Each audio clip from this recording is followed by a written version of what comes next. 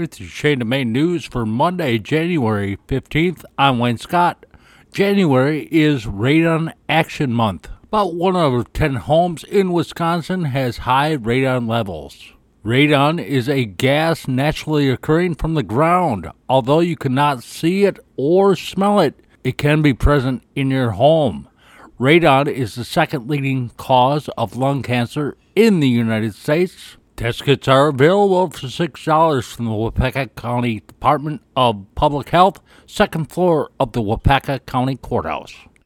Many have likely noticed that the traffic signals at the intersection of West Fulton and Southwestern Avenue were stuck on flashing red for about a week. This was due to a two-vehicle accident in which one of the vehicles ended up running into the traffic signal control box. The city was able to get a replacement control box in outstanding time, and the controls were programmed by the manufacturing company.